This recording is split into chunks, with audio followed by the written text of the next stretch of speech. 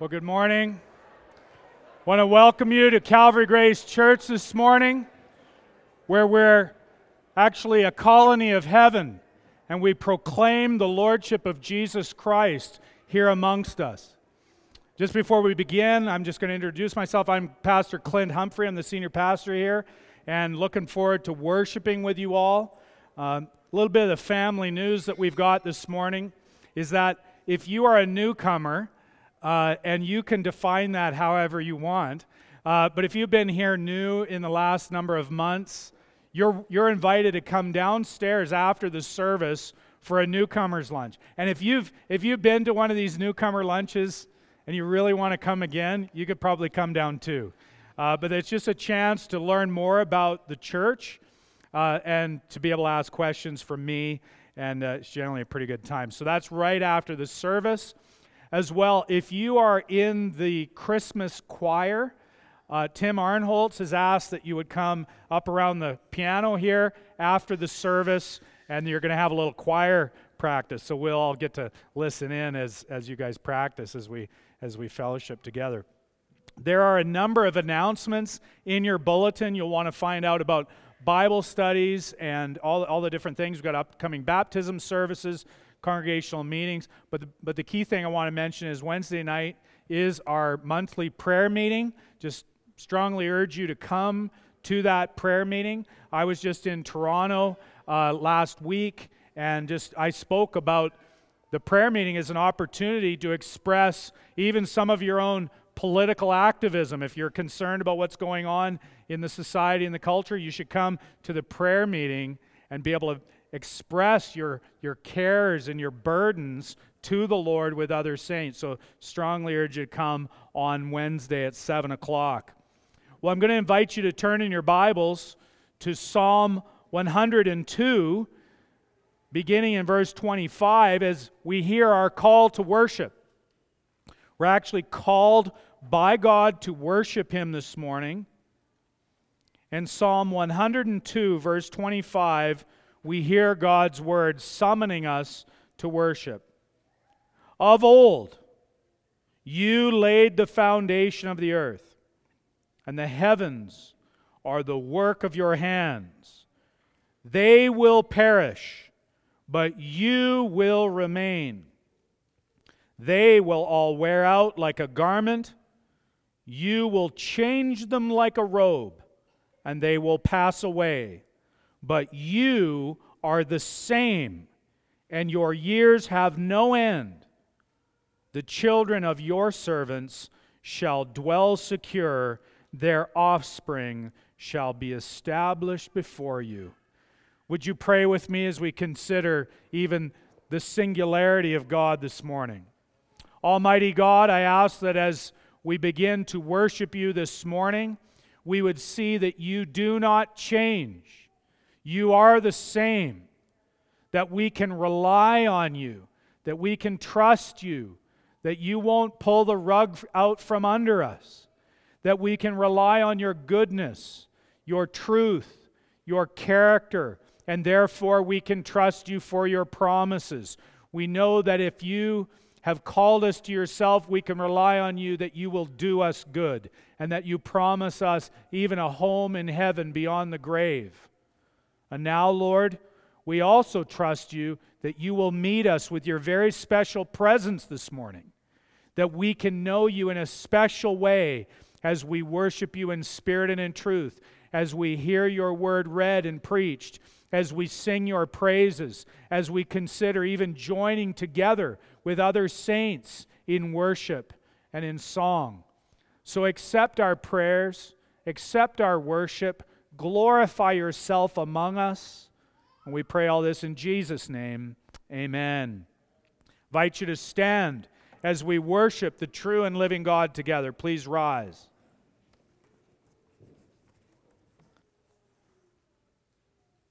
If you've been here for a while or if you're new, you may know that our order of service follows a very simple pattern that's been established through the centuries. And at this point in the service, what we want to do is to confess our sins, to own our sins before the Lord. To help us to do that, I want you to turn in your Bibles to the book of Exodus, Exodus chapter 20, and verses 1 to 3. Exodus chapter 20, verses 1 to 3. And you will notice that this chapter, Exodus chapter 20, outlines the Ten Commandments. Exodus 20, verses 1 to 3. And God spoke all these words, saying, I am the Lord your God, who brought you out of the land of Egypt, out of the house of slavery. You shall have no other gods before me. Now I want you just to consider the threat of idolatry in your life. Have you given yourself to idols? Have you given yourself to competitors? Have you given yourself to worshiping things rather than worshiping God, treating things as if they are God? Have you given yourself over in that way? Have you then ignored the true God? Have you neglected the true God? Have you not trusted the true God, not relied on Him, not leaned on the true God, and instead leaned on other people or other things? Well, all of this rejection of the true God is in fact sin. So no matter the sins of behavior that you may have committed, or even the sins of omission, where you have omitted to rely upon God, these then are all culpable. They're all sin before Him. And so I want us just to bow our heads and take a few moments and own, that is, confess our sins, namely what we have done against God and against His truth, against His law, but also the ways that we have omitted to do all that we have been called to do. Just bow your head and take a few moments to confess your sins and own them before God, and then I'll pray for us. O Lord God, holy and separate and almighty and majestic, Father, Son, and Holy Spirit, we want to own our sins against you. Heavenly Father, forgive us for all the ways that we have omitted to do what you have commanded us to do. Forgive us for all the things that we have done that you have told us not to do them.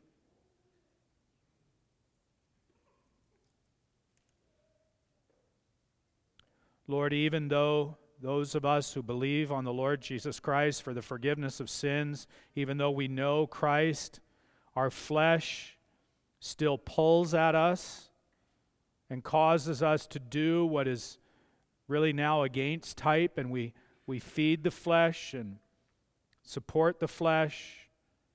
Forgive us for this. Lord, I pray that you would grant us repentance, to turn from the indulgence of the flesh, to turn from the ways that we commit sin and the ways that we have omitted being obedient to you. Help us to turn from that.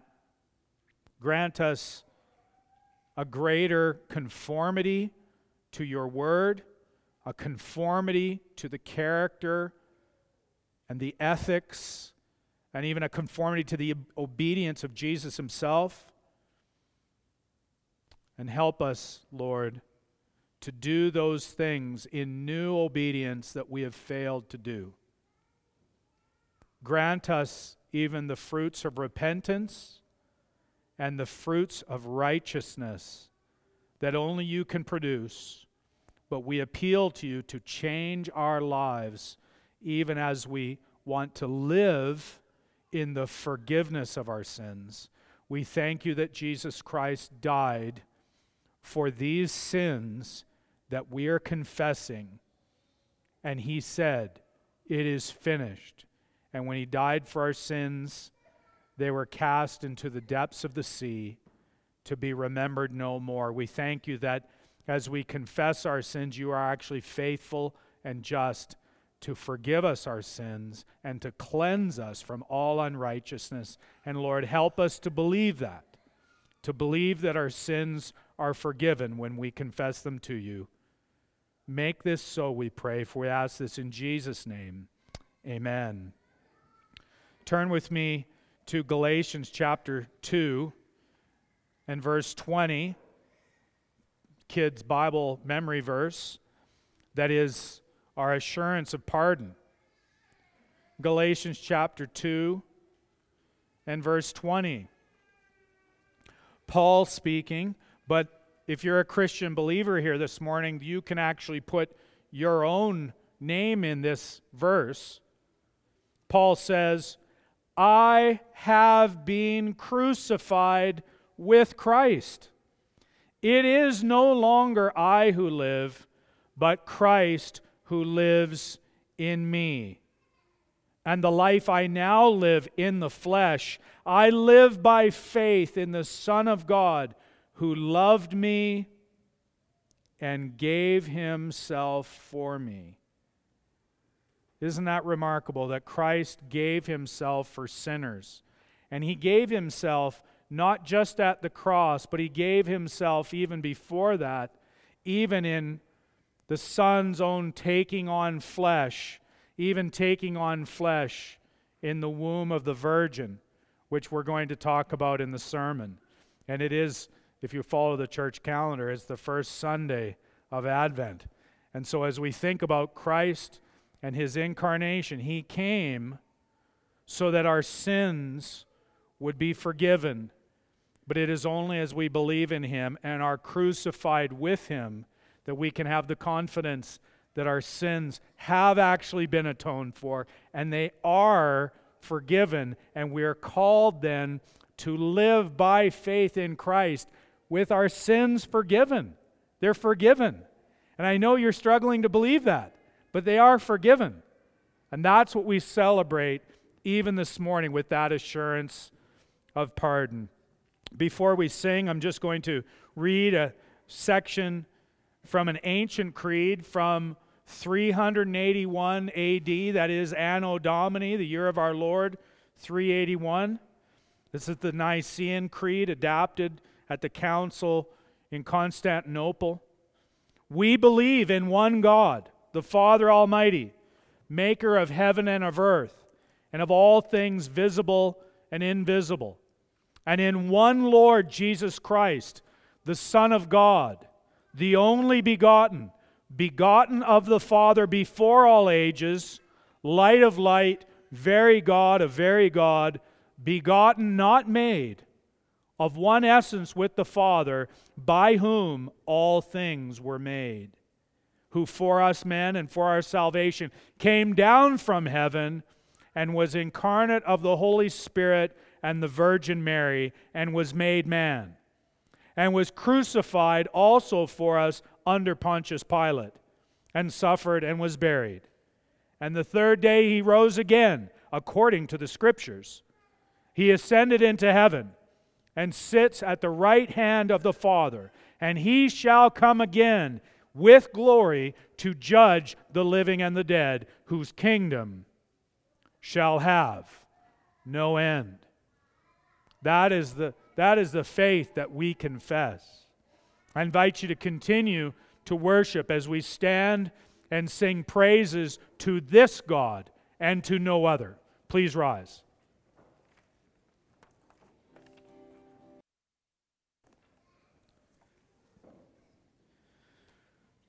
Please turn in your Bibles to the book of Isaiah. Isaiah chapter 7.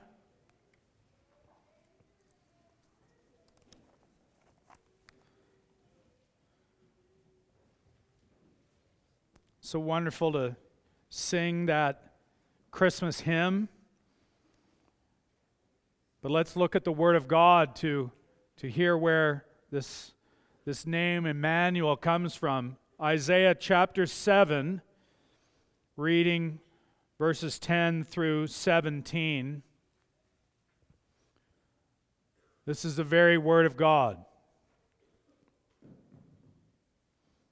Isaiah 7, verse 10. Again, the Lord spoke to Ahaz, "Ask a sign of the Lord your God.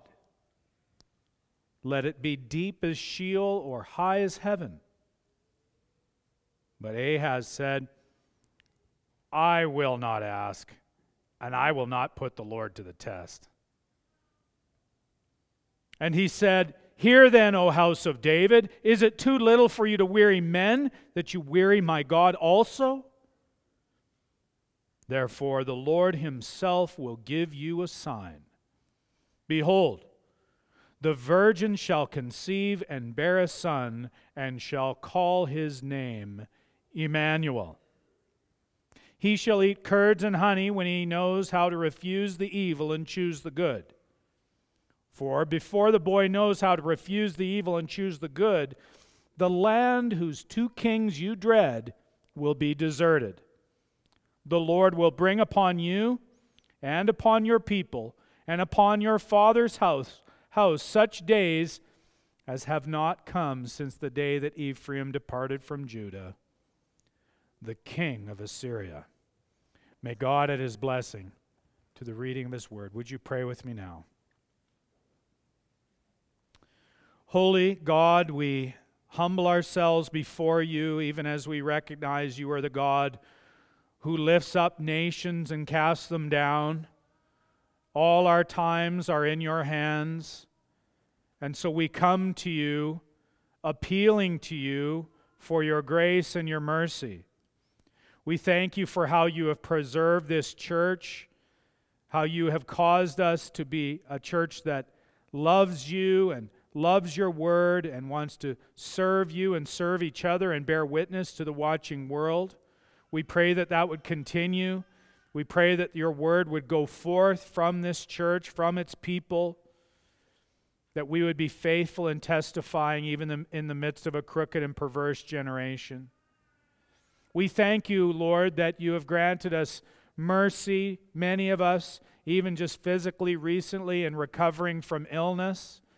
And yet we also see there are many who are suffering illness now, many at home even this morning, whether those are short-term illnesses or even longer-term maladies. Lord, we pray for mercy upon them. We want to intercede on their behalf that you would show your kindness in healing them, in granting them relief. Lord, we also thank you that you're a God who is at work in and through this church. We thank you for Pastor Gavin, and we pray, Lord, that you would help him as he ministers in Zambia this week, as he preaches to the pastors there.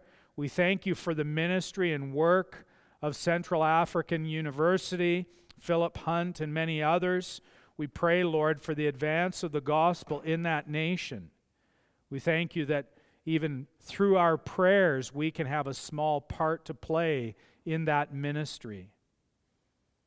Lord, we also pray for the advance of the gospel closer to home. We pray for your working even in the Bow Valley.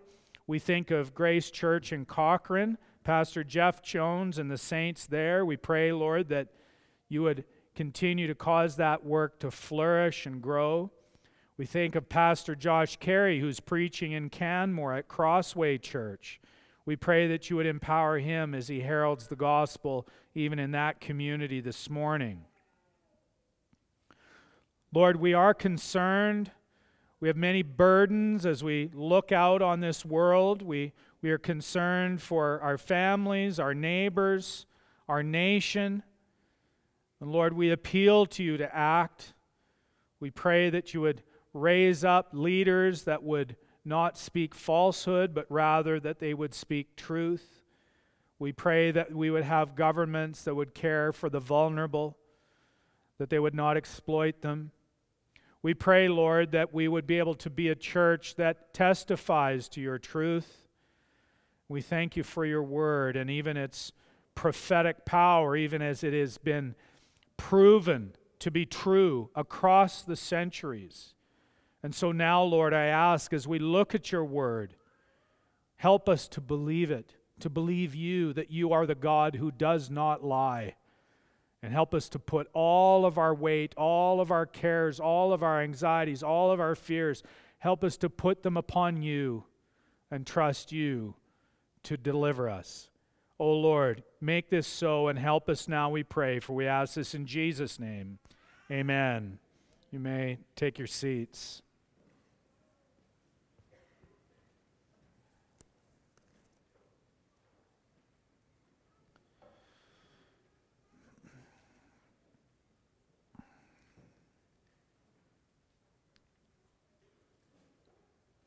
As I think about you and I think about me and I think about where we're at today, at this point in history, at this point in our lives, and as I hear your stories and what's going on in your lives, I've come to see that all of us, every one of you, myself included, but all of us are being tested right now. Tested in many different ways. Tested morally. Tested financially, tested mentally, tested emotionally, certainly tested relationally, and at bottom of it all, tested spiritually. There's various pressures I think you're feeling. Pressures all around. Pressures to conform to the spirit of the age, pressures to abandon your duties towards your family, towards your employer, towards your community, even abandon your duties even to yourself, as it were. And above all, just to abandon any kind of duty and obligation and loyalty to God. We're under pressure to just give up. One writer, noting just this anxious age that we're in and the pressures that cause us to be very anxious, he said this. He's speaking about the U.S., but I think it applies to the West. It applies to Canada here too. And he said this: the West is filled with people frantically seeking confirmation of their own essential goodness. Let me say that again. The West is filled with people frantically seeking confirmation of their own essential goodness. We are a nation desperate to stand on the side of morality, to know that we are righteous and we dwell in the light. And if you're to think about what's going on in our world, that is what is happening. People desperate to be seen to be right. Desperate to know and to be confirmed that they are good. And so then we're under a lot of pressure then. And in fact, we're developing anxiety in response to that pressure to be good in the ways that we're told we need to be good. It's interesting that all of these pressures from the world are pressures to assure us that we're righteous and yet without reference to God. And it's interesting that it's the same pressures that Israel felt 7 centuries before the birth of Jesus Christ. Over 700 years. That's the time frame in what I was just reading from Isaiah chapter 7. Israel, just like us, they faced external pressures that made them very anxious. And their threat, the problem with them was as they felt that anxiety and these external pressures, they were tempted to turn to idols. They were God's people, but they were turning to idols. And I just want to give a little bit of historical background to this passage that we read. You know, Israel was God's chosen people, and they'd been split into 2 kingdoms by this point. 2 kingdoms. There was a northern kingdom and a southern kingdom. The northern kingdom, it gets confusing. The northern kingdom was called Israel. Used to be before that, the whole works was called Israel. Then it split, and only the northern kingdom was Israel, and the southern kingdom was called Judah. All the kids know that. Judah. Now, they were slightly more faithful to God than the northern kingdom, just slightly. And Judah, though, was threatened by a northern superpower named Assyria.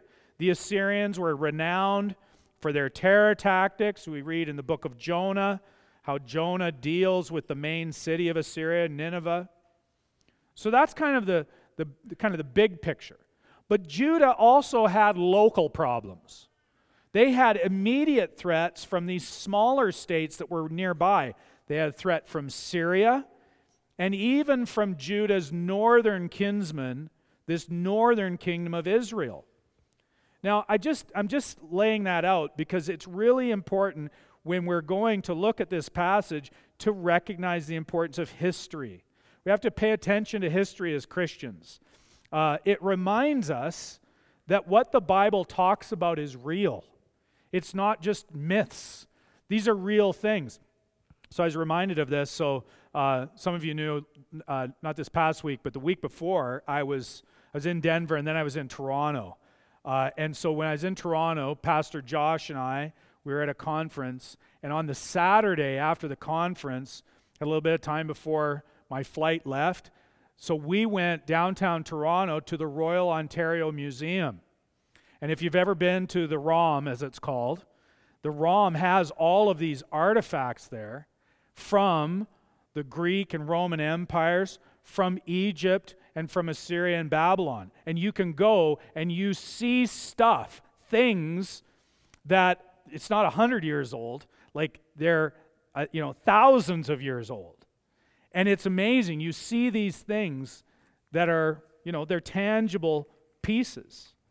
You can go to the British Museum and you can see the stone reliefs from Assyria that depicted events that are referred to in the book of Isaiah. So this stuff's not made up. You can go and see the archaeological evidence of what the Bible speaks about. But history is also important because people, even people in the past, they're still people. And Judah was doing exactly what people do today, what people in the church do today. They were tempted to worship idols. They still had the true and living God, but they were tempted to worship idols because idols are easier to manage. Idols are closer at hand, they think. And so they relied on idols. They were testing out and trusting these idols. Now, if you flip back in your Bible to the 2nd chapter of Isaiah, in the 2nd chapter of Isaiah, God promises to them in verse 17 of chapter 2, He says, "The haughtiness of man shall be humbled." That's the pride of man. "The haughtiness of man shall be humbled, and the lofty pride of men shall be brought low. And the Lord alone will be exalted in that day." And what about the idols, verse 18? "The idols shall utterly pass away." And just to reinforce that fact, just to reinforce that these idols that Israel was tempted to rely on to relieve their anxiety, to reinforce that in the mind of God's messenger, particularly Isaiah the prophet, in chapter 6, turn there, he was awed by this vision. If you know Isaiah at all, Isaiah chapter 6, we've preached from it.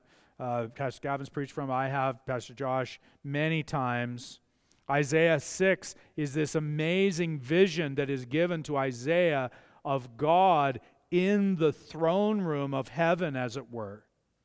And the angels in verse 3 sing, "Holy, holy, holy is the Lord of hosts. The whole earth is full of His glory." And that vision for Isaiah of God who is holy and so morally pure and separate and exalted, it's so pure and perfect that Isaiah actually needs cleansing before he can speak God's message to God's people. And we are told in verse 6, "One of the seraphim flew to me, having in his hand a burning coal that he had taken with tongs from the altar, and he touched my mouth and said, 'Behold, this has touched your lips. Your guilt is taken away, and your sin atoned for.'" So amazing. Here's this this foretaste of the gospel here and this forgiveness of sins. But he had to have his sins forgiven because he had encountered absolute purity. And when you encounter absolute purity, it exposes your own pollution. So that's what had to happen for Isaiah to speak this message that he was going to give. And so just relating then to this history, I've got to ask as we start, what are the idols that you have been bringing into your life? What are the things that you have been bringing into your life in order to try to cope with your anxiety, to cope with your fears? What have you been bringing that you've been wanting to rely on and focus on and worship and trust?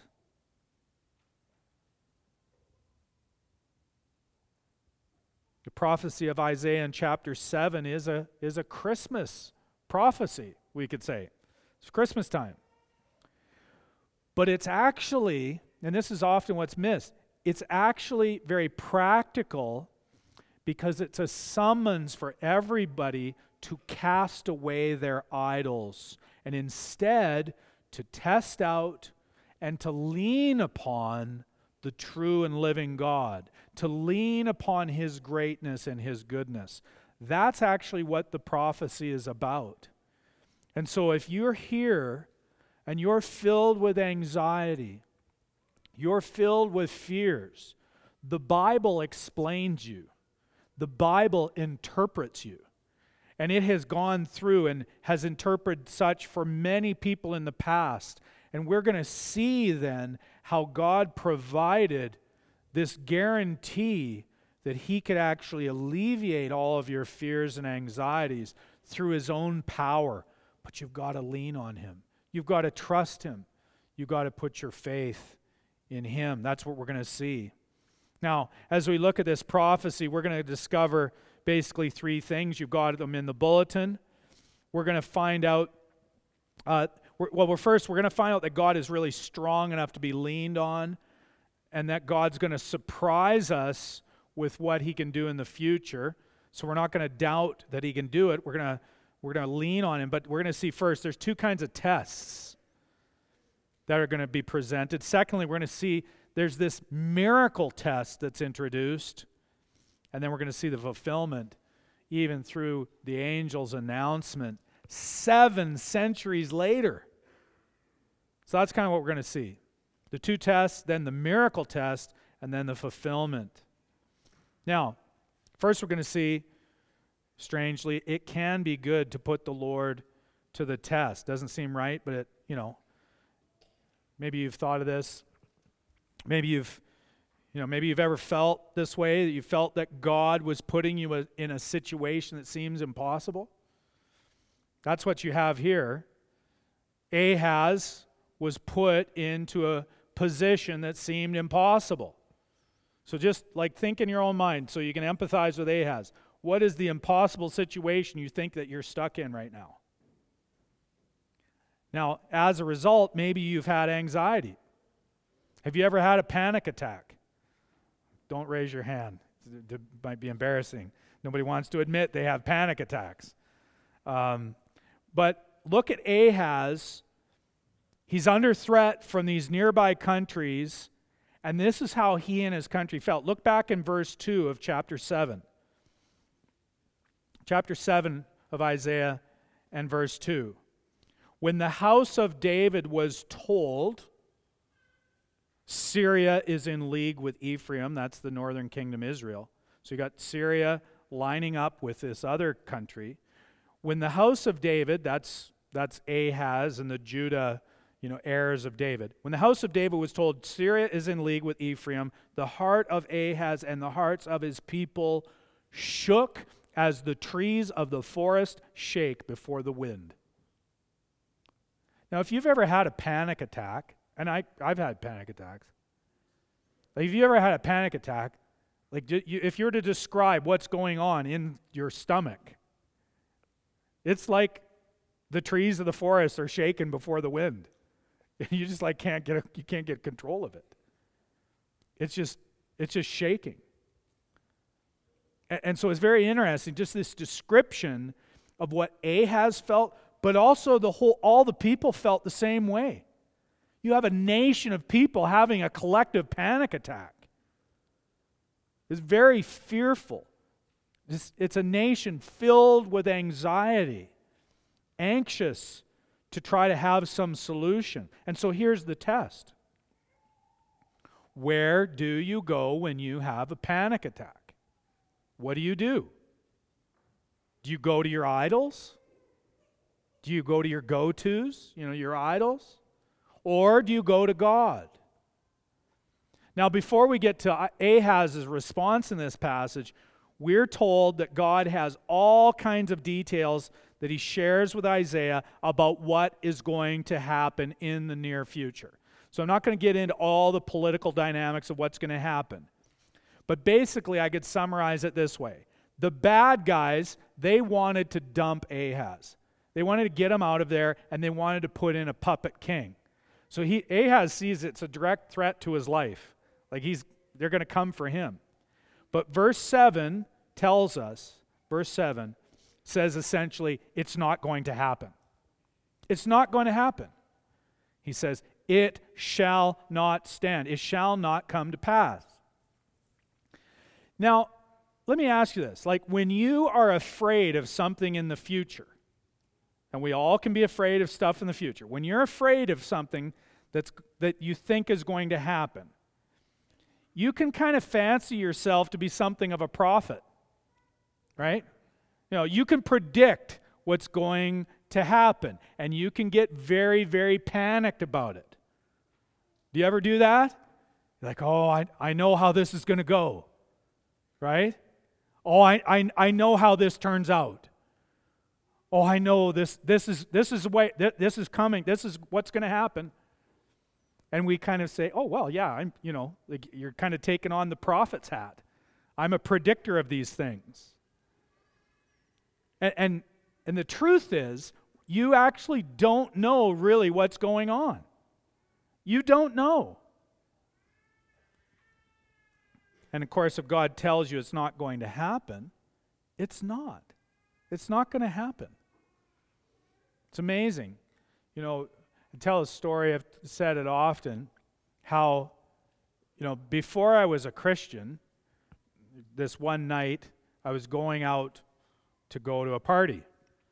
And my mother had this thought. She said to me, I've kind of thought that, you might be something like a Billy Graham someday. And I don't know where that intuition came from. Maybe my mother's a prophet. But I just shook my head and I, Mother, why would you do that to yourself? That is never going to happen. Well, here I am. Sorry. I mean, I'm preaching. I'm not Billy Graham, but I'm a preacher. I thought it was never going to happen. Obviously, I wasn't much of a prophet. But that's what we do. We think that these things that we assume are going to happen, they must happen in the way that we have mapped out. And it is not necessarily so. Because God is on his throne. And so this is the thing. God is telling them it is not going to happen. So there's this plot, this conspiracy, this plan. It's all set up. It looks very, very likely that Ahaz is going to be taken off the throne. They're going to put in a puppet king. That's going to be the end of Judah. They're going to be turned into a puppet. And God says, no, it shall not stand. It shall not come to pass. But that's when we're tested, right? Will we believe God or not? And so for Ahaz, he was tested. Now, to seal the deal, God decided to let Ahaz ask for a sign. Now, the sign would confirm what God said was true. God's prediction would be as true as the sign coming to pass. So if the sign comes to pass, that shows that the prediction is true. So God is basically putting himself on the line here. He's putting himself, into the test. He's putting himself to the test. He said to Ahaz then in verse 11, Verse 10, again the Lord spoke to Ahaz, ask a sign of the Lord your God. Let it be as deep as Sheol or high as heaven. So Sheol, the place of the dead, high as heaven. So basically, you can ask anything. Now, Ahaz, he was having a panic attack. And God was offering a sign to reassure Ahaz that the future that he feared would not come to pass. And so what sign would you ask for? This is like, straight out of, one of those memes or something. What would you ask for? You ask for anything. What would you ask for? Do you want, summer temperatures in December? You want a huge inheritance from the mysterious uncle. You want a Canadian team to win the Stanley Cup. Just seemingly impossible. I didn't even go with the Flames Oilers thing. I didn't even do that. I just included all of Canada. You're all thinking about soccer anyway, so.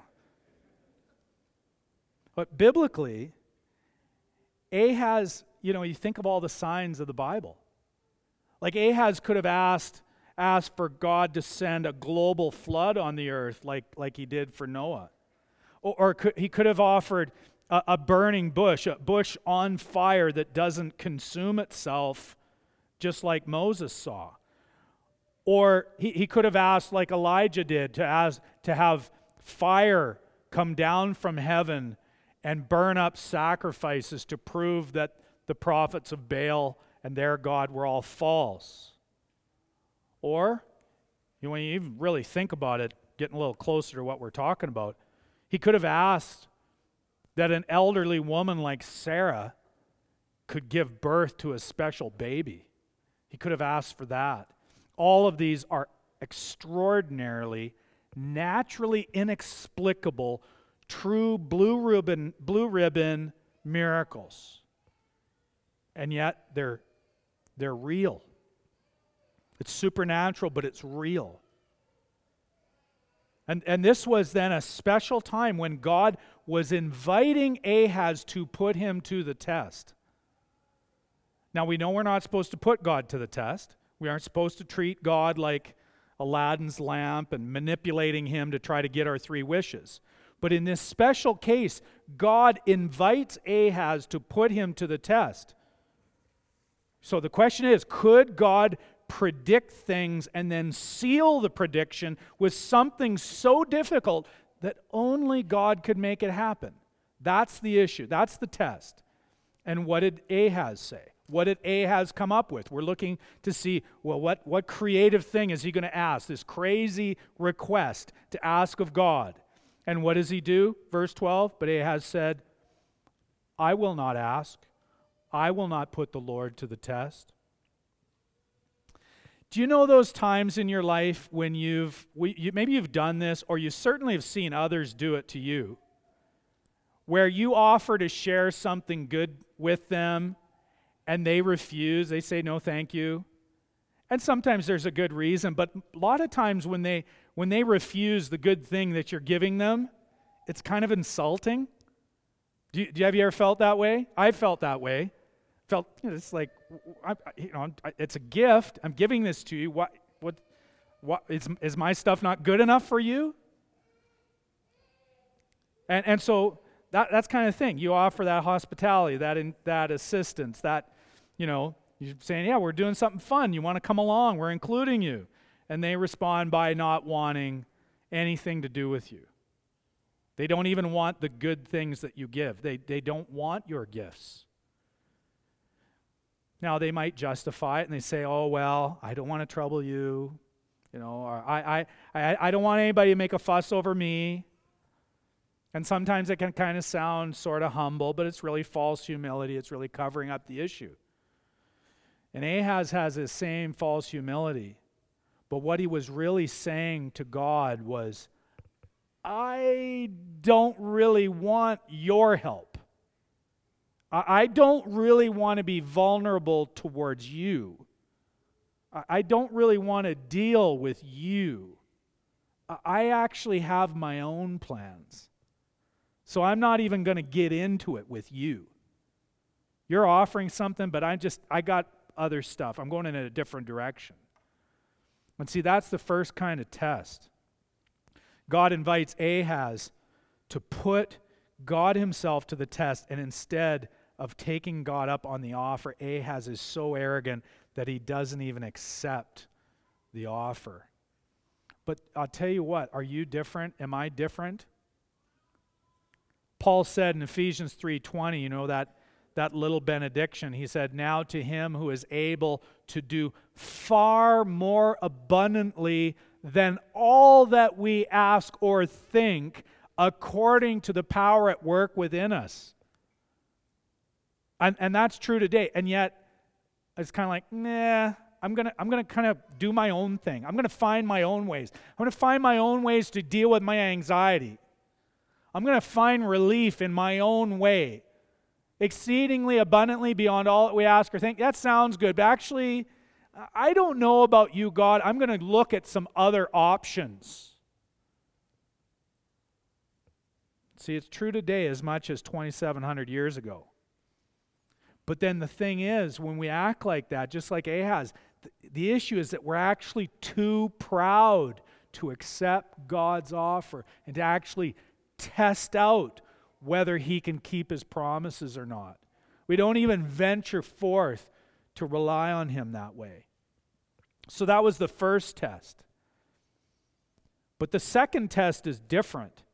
Look at verse 13 of chapter 7. And he said, "Hear then, O house of David, is it too little for you to weary men, that you weary my God also?" Now, of course, God doesn't get tired, does he?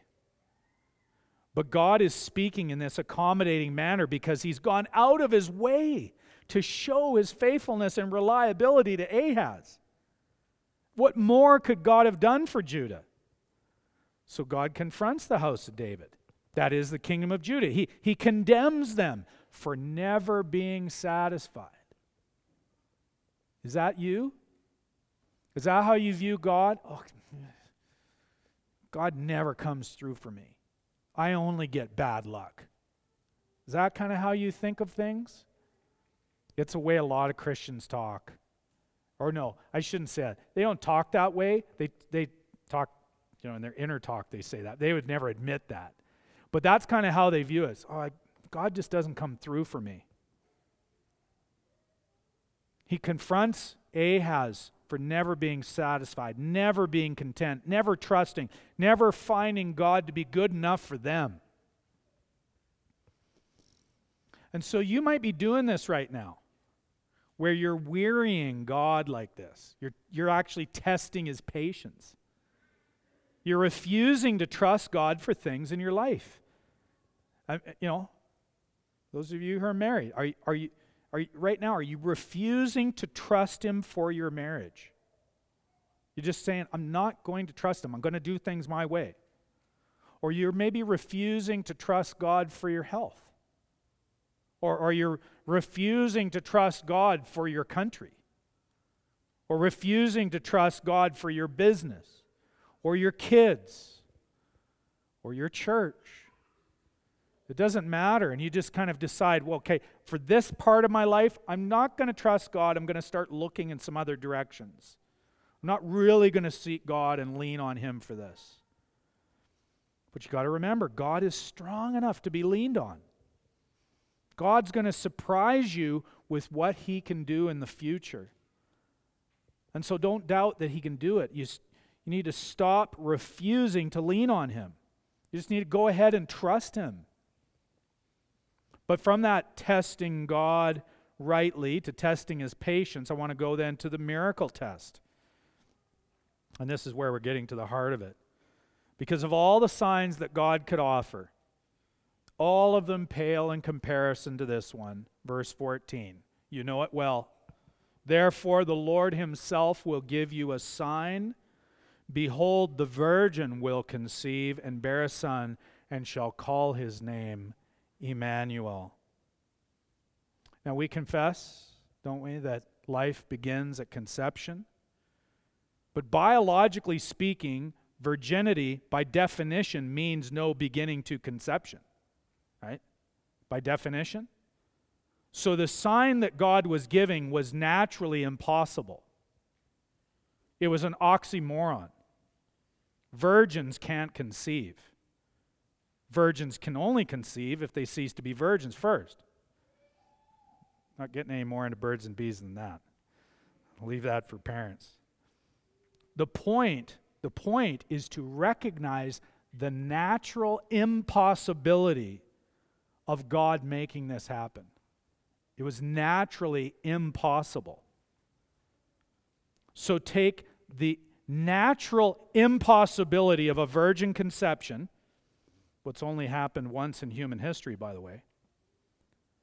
Take the natural impossibility of that sign and then line it up against the natural impossibility of Judah getting out of their jam. Two natural impossibilities side by side. And of course, one of those is way more impossible than the other one. Then just seeing that historically, so Judah and its little political jam compared to then the natural impossibility of a virgin conception. Now think about the stuff in your life. Think about the things that are natural impossibilities. Things that you can't imagine. Things that give you panic attacks as you feel your world closing in. The things that make you wake up at 2 a.m. in the morning and make your head spin and you're worried about, and you're panicked about, you're anxious about. Think about how impossible they seem to be, they're impossible to be solved. And think of all of your anxiety, all of the effort and worry that you have put into trying to make impossible things possible. Think of all of your depression at just giving up like Ahaz and resigning yourself to disaster with no possible hope. When you are that anxious and panicked, you need to look at this sign. This is not just Christmas carols. That's not what this verse is about. This verse is about right where you're at, right where you're feeling, right at the points of your stress, right at the points of your fear. It's right there for you, because the point is that when you are feeling anxious and panicked, you see this naturally impossible sign that God binds himself to.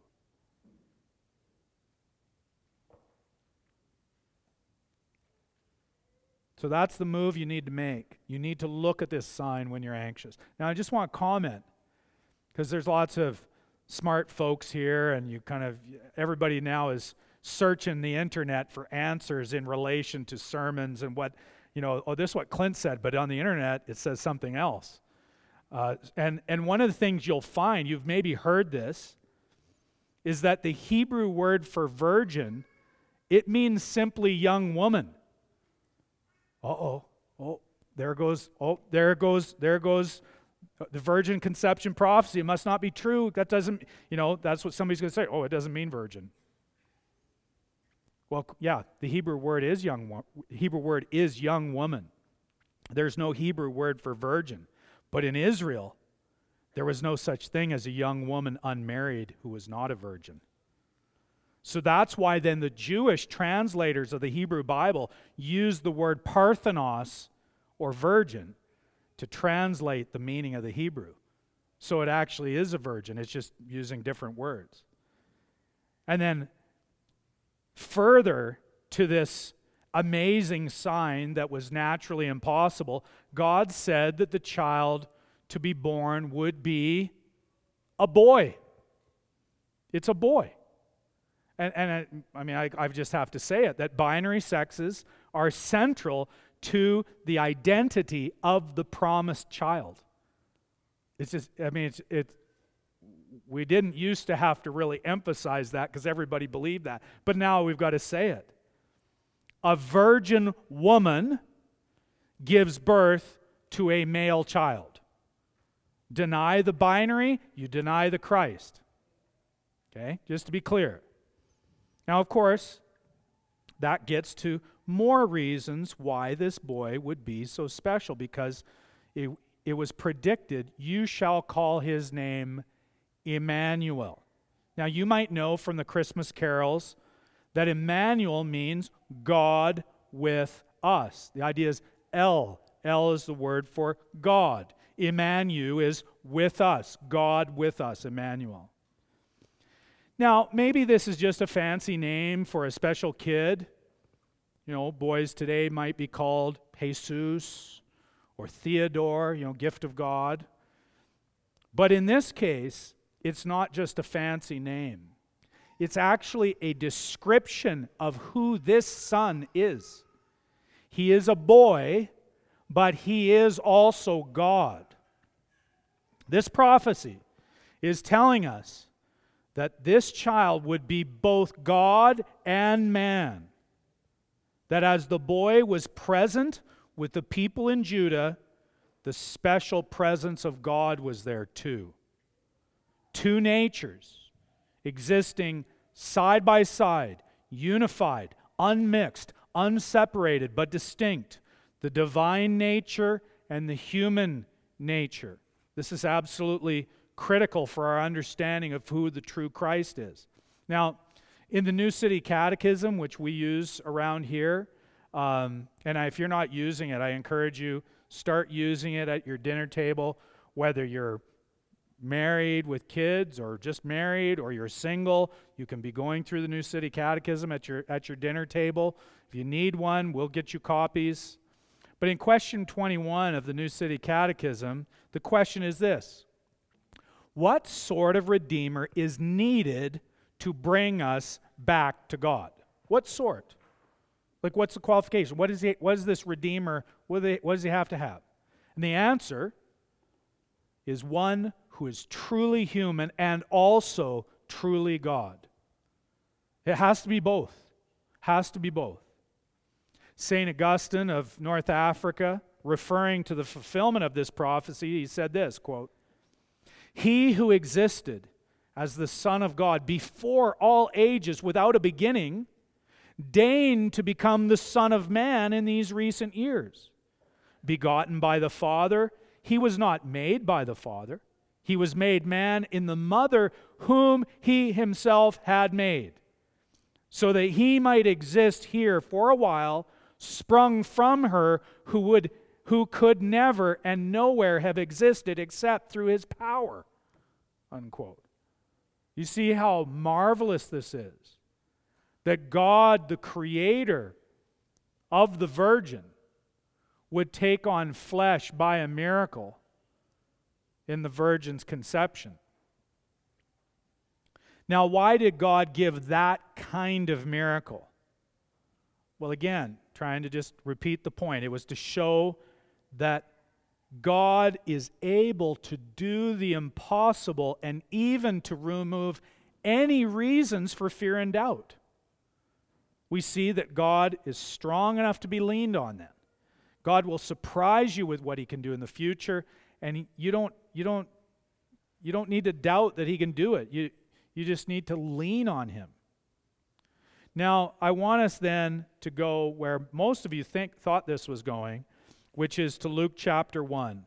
Luke chapter 1. And this gets us then to the announcement of Jesus' birth. Luke chapter 1, you maybe know the story. The angel Gabriel announces to Mary about what's going to happen. Chapter 1 of Luke, picking up in verse 28. We'll start there. Verse 27 speaks of she's a virgin betrothed to a man whose name was Joseph, the house of David. The virgin's name was Mary, just in case you didn't catch that. And he came to her, this is the angel Gabriel. He came to her, verse 28, and said, "Greetings, O favored one, the Lord is with you." But she was greatly troubled at the saying and tried to discern what sort of greeting this might be. And the angel said to her, "Do not be afraid, Mary, for you have found favor with God. And behold, you will conceive in your womb and bear a son, and you shall call his name Jesus. He will be great and will be called the Son of the Most High. And the Lord God will give to him the throne of his father David, and he will reign over the house of Jacob forever, and of his kingdom there will be no end. Pretty lofty prediction that the angel gives to Mary. This child's going to be the heir of David's kingdom. So could this heir that Mary would give birth to be able to reign forever? A kingdom with no end? Was that just hyperbole? But even before that, Mary has this really, really appropriate question. There's this impossible barrier that still exists to this all coming true. And she says in verse 34, Mary said to the angel, Mary's amazing. She's talking back to the angel. Mary said to the angel, "How will this be, since I am a virgin?" Straight up. There's something wrong with your prophecy here, angel. I'm a virgin, she said. Naturally impossible. Just like the sign given to Ahaz 700 years before. Well, Mary doesn't respond like Ahaz. She doesn't understand, but she asks for more. She wasn't too proud or too distrusting. She asked, "How can this be, since I am naturally unable to do what you claim?" Of course, the answer is verse 35.